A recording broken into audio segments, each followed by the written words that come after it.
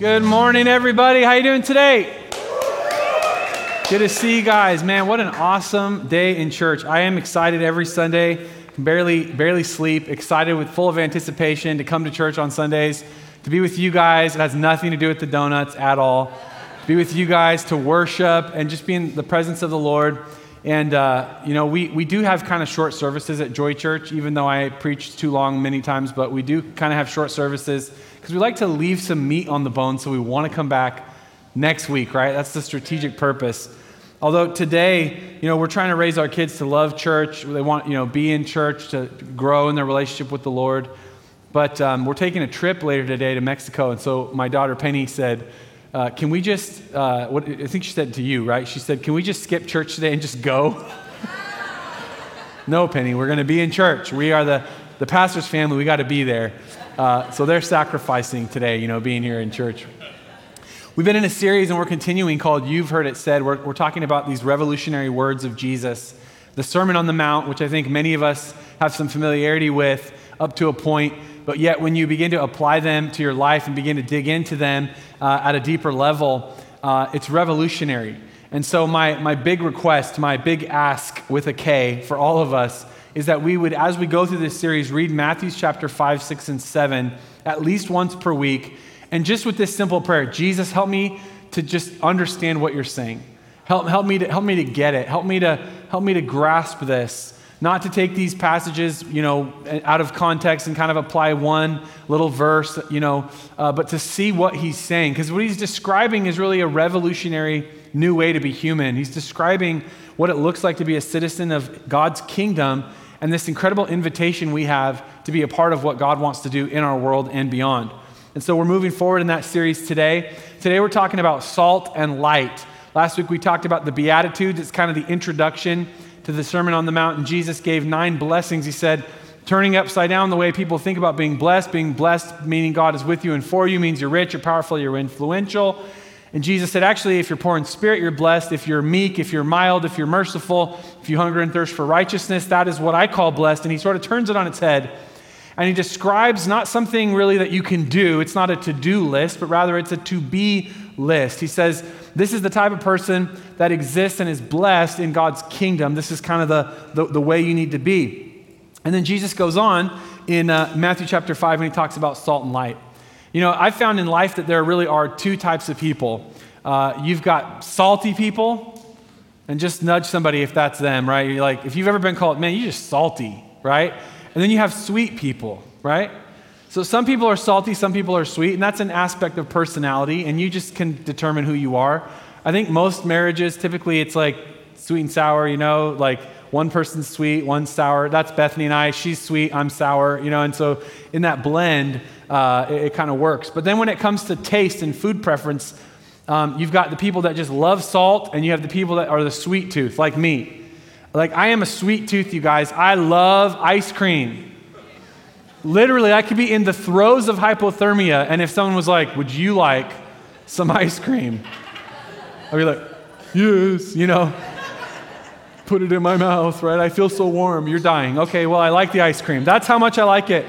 Did you know, can I just tell you how highly favored and blessed we are in this community? Do you want to know? We are getting a salt and straw ice cream here.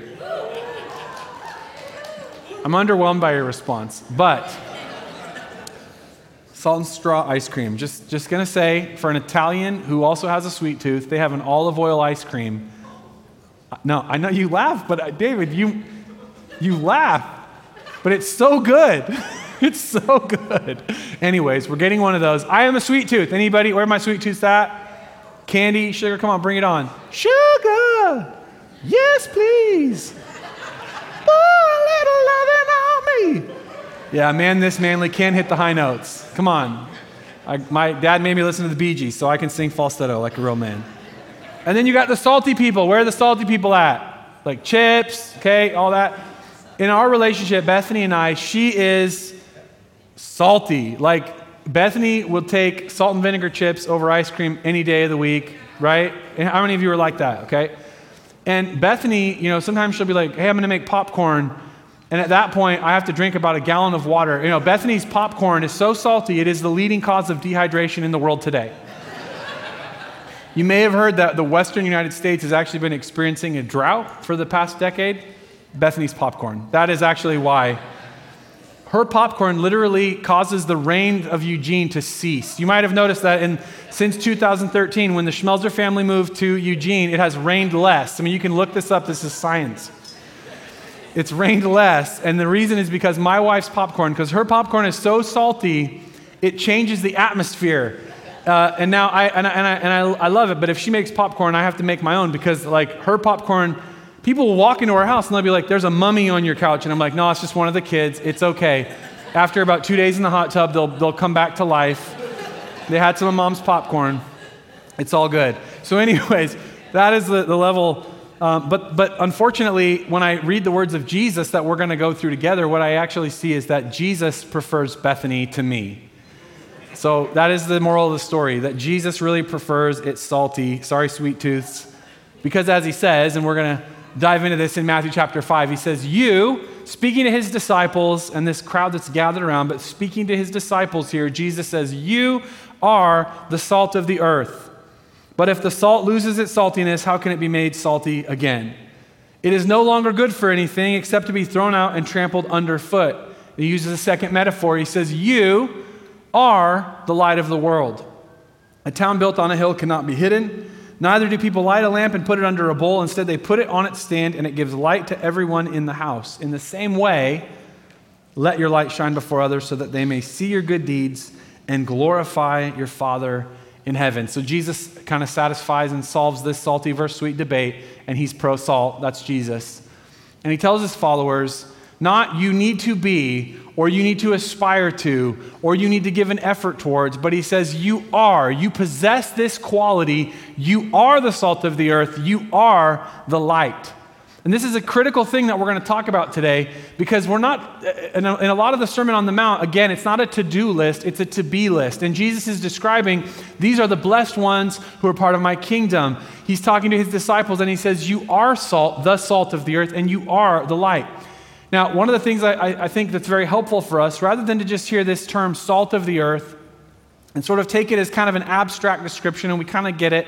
I mean, I've heard many sermons in church where a preacher will say, and salt does this, and salt does this and that, so therefore this is what Jesus means. Well, he actually meant something pretty specifically when he said this. It's actually given to us a little bit with more clarity in Luke chapter 14. Jesus is quoted by Luke saying this, salt is good, but if it loses its saltiness, how can it be made salty again? Same words from the Sermon on the Mount. Then we get this little clarifying detail. It is fit neither for the soil nor for the manure pile, it is thrown out. Now you go, what does Jesus mean? Salt is not fit for the earth or for the soil, and nor is it fit for the manure pile. Well, understanding the context and the culture at this time helps us to understand what Jesus means. How many of you know in Israel there's this place in between Israel and Jordan called the Dead Sea? Okay, the Dead Sea, and it's the lowest place on earth. And I got to go there. Pastor Mark and I were there a couple years ago. Can you put that picture up? This is us. And my feet actually are not dirty. Those are like water socks, in case anyone was thinking, wow, he has a problem. And Pastor Mark's feet are so nice, looking. That's what Lori gets to enjoy all the time. Anyways, we were there, and Mark can attest to this. We're not swimming. We're giving no effort. We're just floating. It's the salt content of the Dead Sea is so high that you just float, and it's an incredible experience. Go ahead and show the next picture. And there at the Dead Sea, the salt, it didn't look like that on the day we were there. But this is the National Geographic version of the Dead Sea. The salt just gathers on the shore and right there under the water. Sometimes the salt is so strong that as the water evaporates, it'll sort of float on the surface of the lake. And so the salt content is so heavy. And this was known to the ancient Israelites and the people there. And they would gather this salt, and so everyone would have a bag of salt from the Dead Sea at their house for two specific purposes, and it was called the salt of the earth. This salt that comes from the Dead Sea is so rich in minerals and things that it has many properties that were known to ancient people.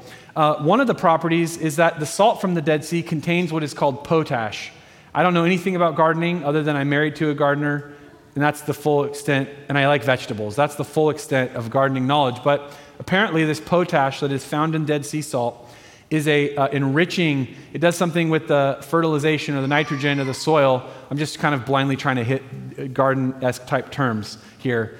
And it causes good things to grow. So specifically fruit crops, vegetable crops, they would use the salt from the Dead Sea, and they would use it for the potash that was in it, and they would sprinkle it liberally into the soil when they wanted to grow vegetables or fruit. But then, and that's what Jesus means when he says, you're the salt of the earth, you're the salt of the soil, you help good things grow.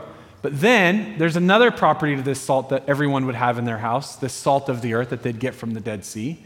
And that is that in an ancient Israelite home, there was no air conditioning, there was no running water, so there's no toilet, there's no bathroom that you can go and do your business. So what they would do is go behind the house out into the field or the courtyard or whatever.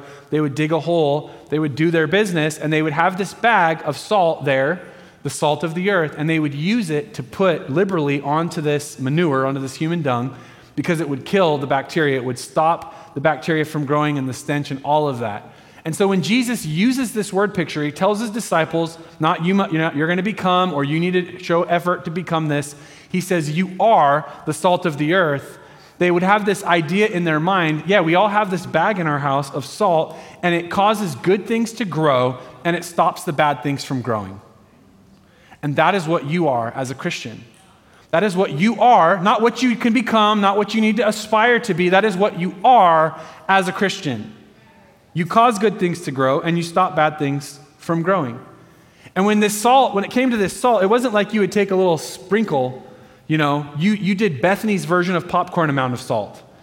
It was handfuls, right? You were tossing it in the air. You were laughing as you threw the salt in, like it was a lot of salt. You put a lot in the soil to get that property of the fertilization. You put a lot in the manure pile.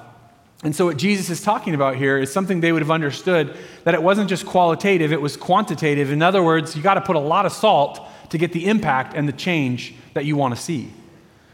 So Jesus says to them, you are the salt, you are the light. I think it's interesting because in our times, many times for those of us that are followers of Jesus, we will have this sort of sadness about the world around us. And I'll hear Christians even say, well, I really hope that we rediscover our Christian principles as a nation, or I hope that we become a more Christian society. And Jesus actually says the exact opposite. He says, if you want to have a more Christian society, you need more Christians in society. You see, if we're wanting the external environment to conform to the image of Christ and God's kingdom and look more like heaven, it's not going to happen because a bunch of people get attracted to Christian ideas. It's going to happen as more people are transformed by Christian ideals from the inside out. If you want a society that more reflects heaven, it's got to have more salt content, meaning more people that are following Jesus authentically from the inside out and living out Jesus' values. When in that case, it will look like Jesus' kingdom. So I want to give you today 3 thoughts about being salt and light. Number 1, salt and light affect the environment simply by being there.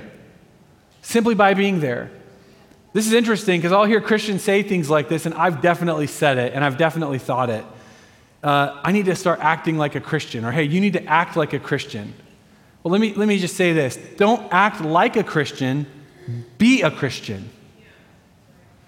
Because when we think about it this way of, I need to change my behavior in this moment to more accurately reflect how I want someone to perceive me or whatever, what we're admitting is that there is not internal transformation, there is simply behavioral modification. Like I found myself telling our kids sometimes, hey, could we not do that at the grocery store? People know I'm a pastor. I don't want you to wreck it for us. More or less saying something of that nature. Or I'll say something like, hey, we're Christians. Mom and Dad, why don't we do such and such a thing? Well, we're Christians, The reality, though, is that a person who is in love with what Jesus loves and is in pursuit of their God-given destiny, it's not that they're acting like that thing. They are that thing. Therefore, they make that impact in the environment. And so Jesus is telling us, hey, you don't have to try to act like salt. You actually are salt. When you're living out these kingdom values, when you are my follower, when you're my disciple, when it's coming from the inside out and it's real, you have this effect on culture, on society. You make good things grow and you make bad things stop. You are salt. Don't act like a Christian, be a Christian. Real Jesus followers are salt and they are light. And the thing about salt and light is they always change the environment. This is why later we're going to talk about light and why there's a temptation to cover your light, because when you are salt and you are light and you're living out these countercultural values, it's impossible to not make a difference wherever you are. It's fascinating to me that when a real Christian, not when the real Slim Shady stands up, but when a real Christian emerges into an environment, they don't even have to really speak. They don't really have to be, inserting their opinions into things. It's like out of their core being, they're just making a difference in the environment because they're not pursuing the same things that the rest of culture at large is pursuing. They're not valuing the same things that people are valuing, and they change the whole atmosphere. As we live out the countercultural values of God's kingdom, we could change any atmosphere, any environment that we are in. You change work, you change your school, you change your family. And you have inside of you the seed or the DNA of heaven. You have the Jesus culture. My dad, he's really into sourdough pancakes, and he just sourdough. He just loves, he calls it catching the sourdough. I guess I don't really know how this works either, but he's really into it, and I'm into the pancakes that come out of it, so it's a win-win.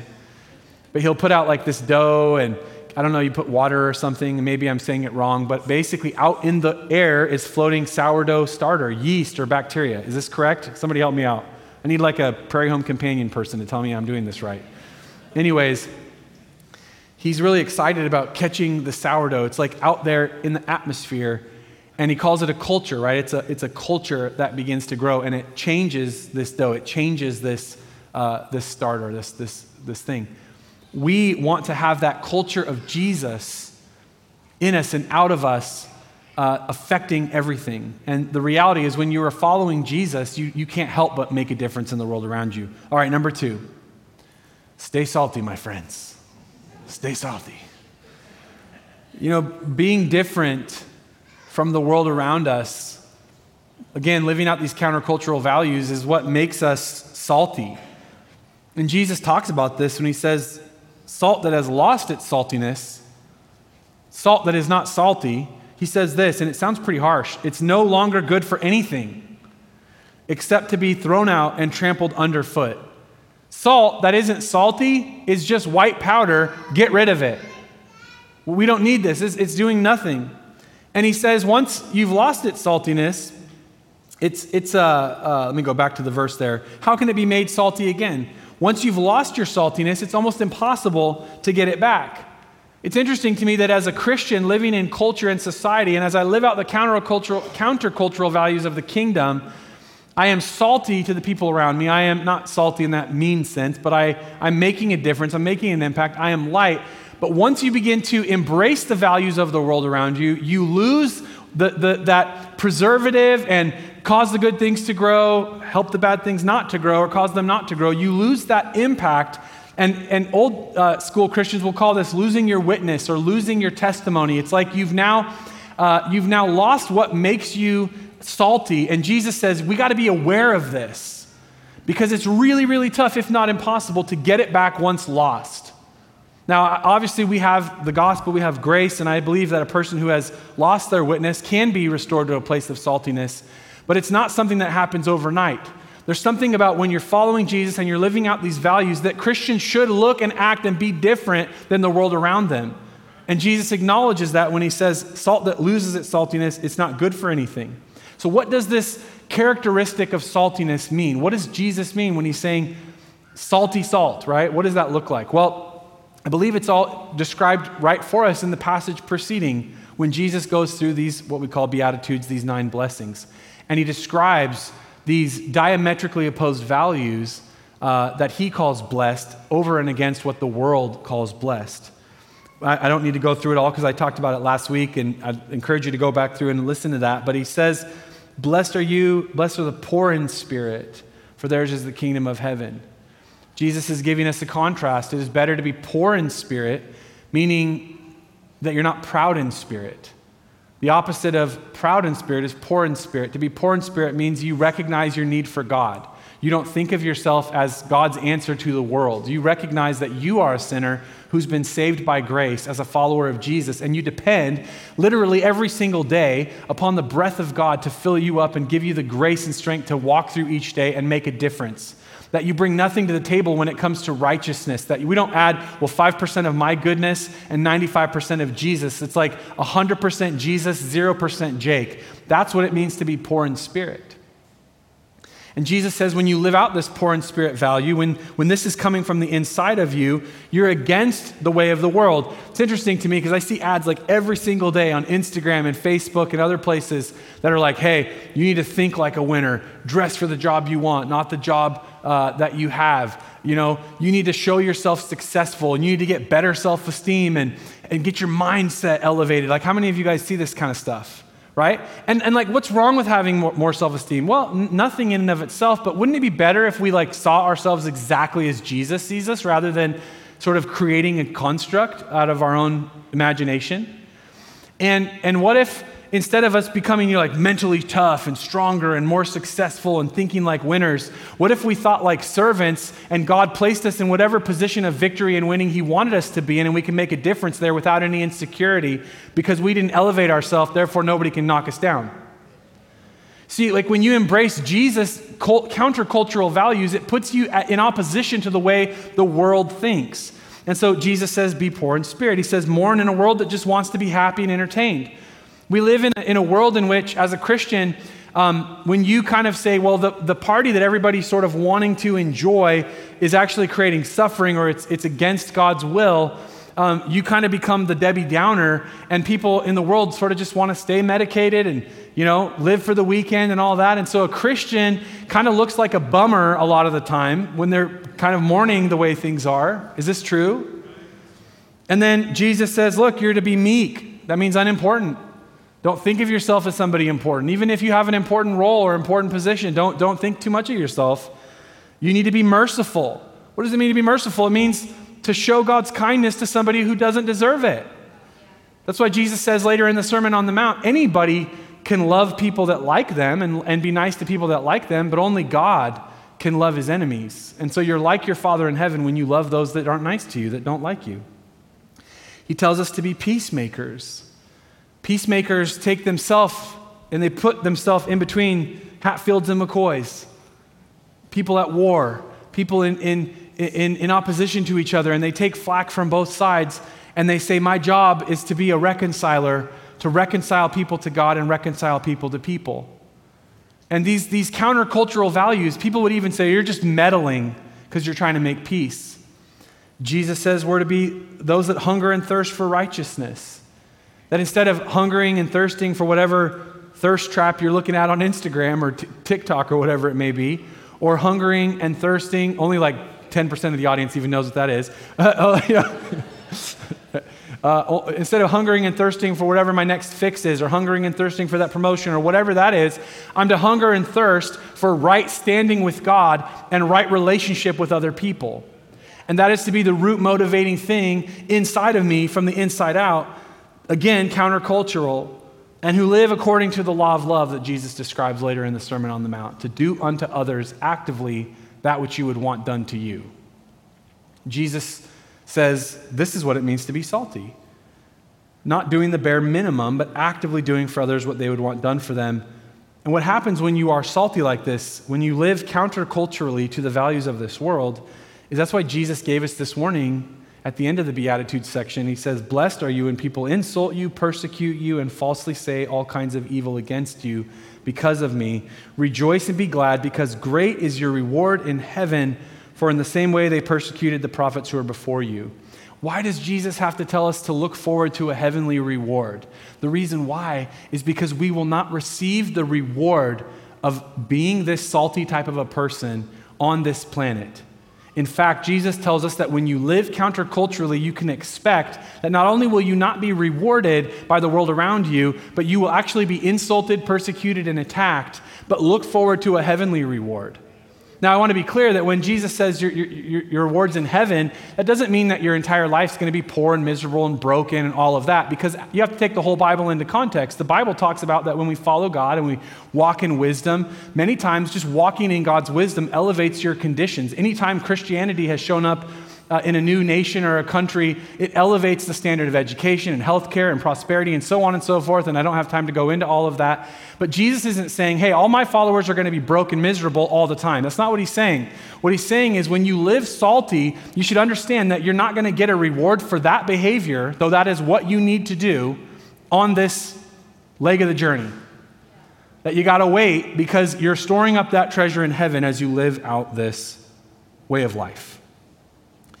And so the challenge for us is as believers to stay salty, to not give up that tang, to not give up that flavor that we carry, to say, God, I want to from the inside out, I want to bear the mark of your kingdom. I want to have that culture on the inside of me, that I live counterculturally, not anticipating what I'm going to get for it, but because it's the right thing to do. And not even because it's the right thing to do, but because I want to be right with you. This is what you look like. This is what you are.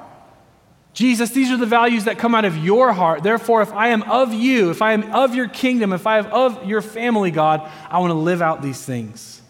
And as we stay salty, we do, not by what we say or do, but we just do the properties of what the salt of the earth does. We help the good things to grow in our culture, in our environment, in our families, at our workplaces, and we stop the spread of evil and corruption.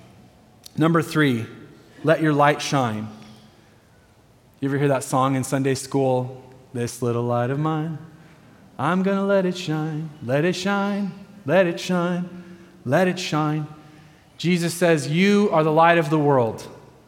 Not you can be, sometimes you are. No, he says, you are the light of the world.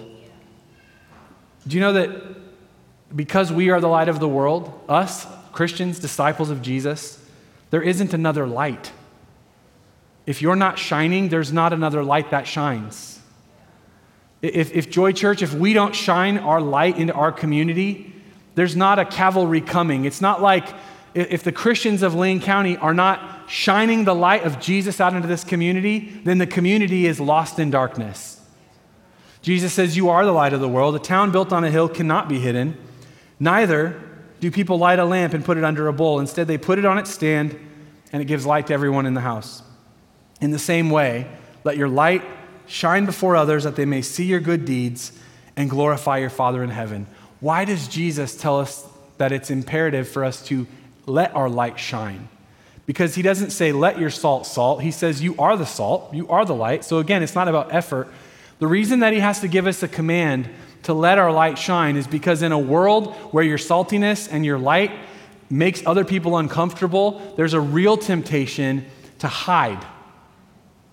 There's a real temptation to take the blessing of the Lord and what it means to walk with Jesus and the healing and the holistic wellness that comes and the shalom, peace that comes in your life, and to gather with a bunch of other Christians who look like you, think like you, act like you, vote like you, and to come together and to just be comfortable and to conceal the light in these boxes that we call churches on Sunday mornings, and to not let it go out into the darkness.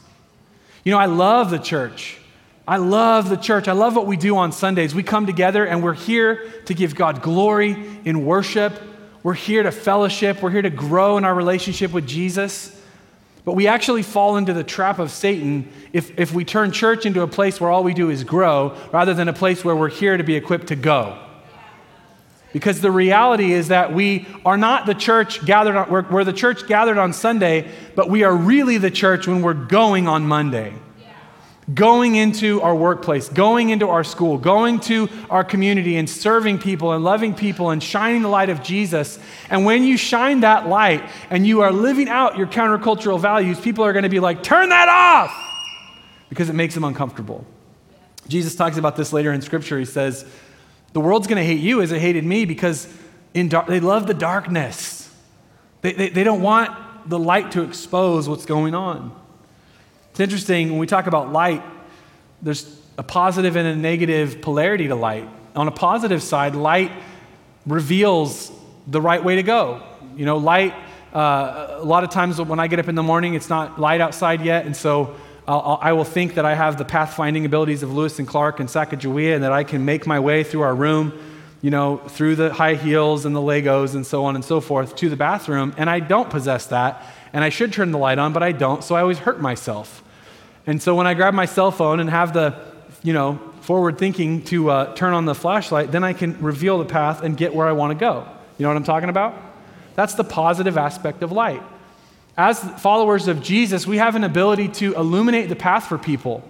I think it's fascinating because I'll talk to people who don't know Jesus and they'll ask me questions, and not because I'm smart or I'm wise or anything like that. They'll say, well, what would I do in this thing with my child? Or what would I do in this relationship? And I'll say, well, you should do this. And they're like, whoa, that's mind-blowing. And I'm like, that's just the Bible. And that's just God's wisdom. It's his light available to all of us.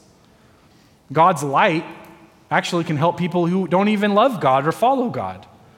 Every single person that lives in a Western nation that's been formed by Judeo-Christian principles benefits from the light of God's kingdom as it is manifested through government, political systems, and so on and so forth, whether they know it or not.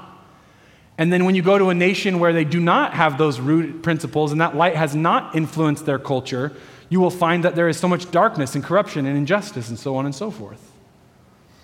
And so God's light is a positive aspect for society, and even the world will value the positive aspect of the light. But my friends, light also has a negative polarity, a negative aspect, which is that it reveals something that someone wished to conceal.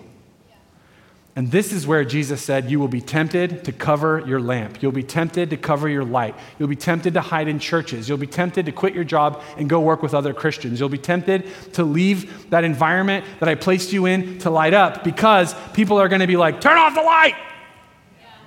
Can't tell you how many times, just by our very existence as believers, that we're offensive to people. Bethany and I, we have the audacity to have a closed, traditional marriage with Christian values of sexuality, and our very presence is offensive to some people. Did you know that? It's offensive, because if somebody wants to live a crazy sexual escapade, open, you name it, and claim it, or whatever you want to do, people will say things like, you're judging me or something. We're not judging you, we're just married. Like, we're not judging you, but we are. And the way and our light is shining. It's like a beacon. Wah, and every time the lighthouse comes around,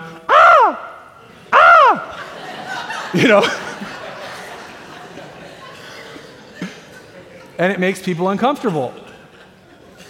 And I think it makes us uncomfortable as Christians that our lifestyle and our values would actually make someone else feel comfortable, because our heart isn't to make someone feel bad. We just want to love people, but we can't help the fact that when God is in you and shining out of you, and your life looks different, and you're kind of salty, that you look different and you act different, and people want to say, no, you got to be like me, so I feel justified in what I'm doing. And therefore, Jesus says, be careful. Don't cover your light. You're going to be tempted to cover your light, but you're called to do it. And he says this, and I love this. He says, let your light shine, that they may see your good deeds and glorify your Father in heaven. We don't do good things as Christians. We don't love people, serve people, live traditional values or whatever you want to call them. We don't do good deeds to get a reward. In fact, Jesus says when you do these good deeds, you probably won't get rewarded. Why do we do the good deeds? It's for God's glory. Now, let me put some language to that makes it a bit more accessible, because God's glory sounds like, ooh, God's glory, ooh. When somebody comes to Bethany or I and says, hey, I saw Jack in class, or Evie, and they were being nice to another kid. They were doing the right thing, and you guys, you taught them how to do that. We go, oh man, that's the best compliment you can give us as a parent. When our children live out the values that we've sought to instill in them, and they are exhibiting the characteristics that we wish to have them exhibit as a representation of our family name, that brings glory to our family. How many of you parents, when your kids succeed and they are taking on the character that you wish them to have, not the negative stuff, but the good stuff, that it actually bows your chest out with pride, right, in a good way? You are given glory by your children looking like you, or looking like you in the positive sense. And in the same way, when the world looks at you and says, hey, I see you, and I see your paternity, I see your parentage, I see that you belong to God, because of the way you're acting that's different, you look like you're from a different family. That is what it means when Jesus is saying that your good deeds will give God glory. What people are saying is they're recognizing that you're God's kids, and God's kids act different than the kids of this world. God's family acts different than the family of this world. In our neighborhood, we have different strata of people that live around us. Some of them are Christians. They have stable lives, mom and dad together and sort of, the normal picture. Then we have broken families. We have a drug house on our street, and we don't go down there. But anyways, I try to shine light from afar, you know what I mean? Drugs are bad. They're still bad today, Stop selling drugs on our street, it's the lighthouse. Anyways. Laughing at the pastor's jokes is good. That's a good one. If you didn't know what I was doing, that was the lighthouse, in case anyone I wasn't dancing.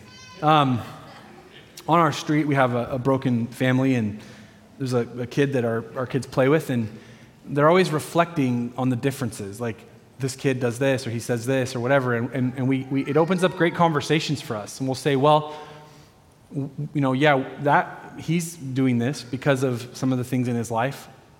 And so maybe he reacts in anger to our kids at whatever they're doing. And one of our kids was getting mad and telling him, you got to go home, and was mad. And I said, hey, or actually Bethany did it. I'm not the teacher of the kids. She is, I just teach them how to speak English poorly and play video games. But Mom is helping them grow like Jesus.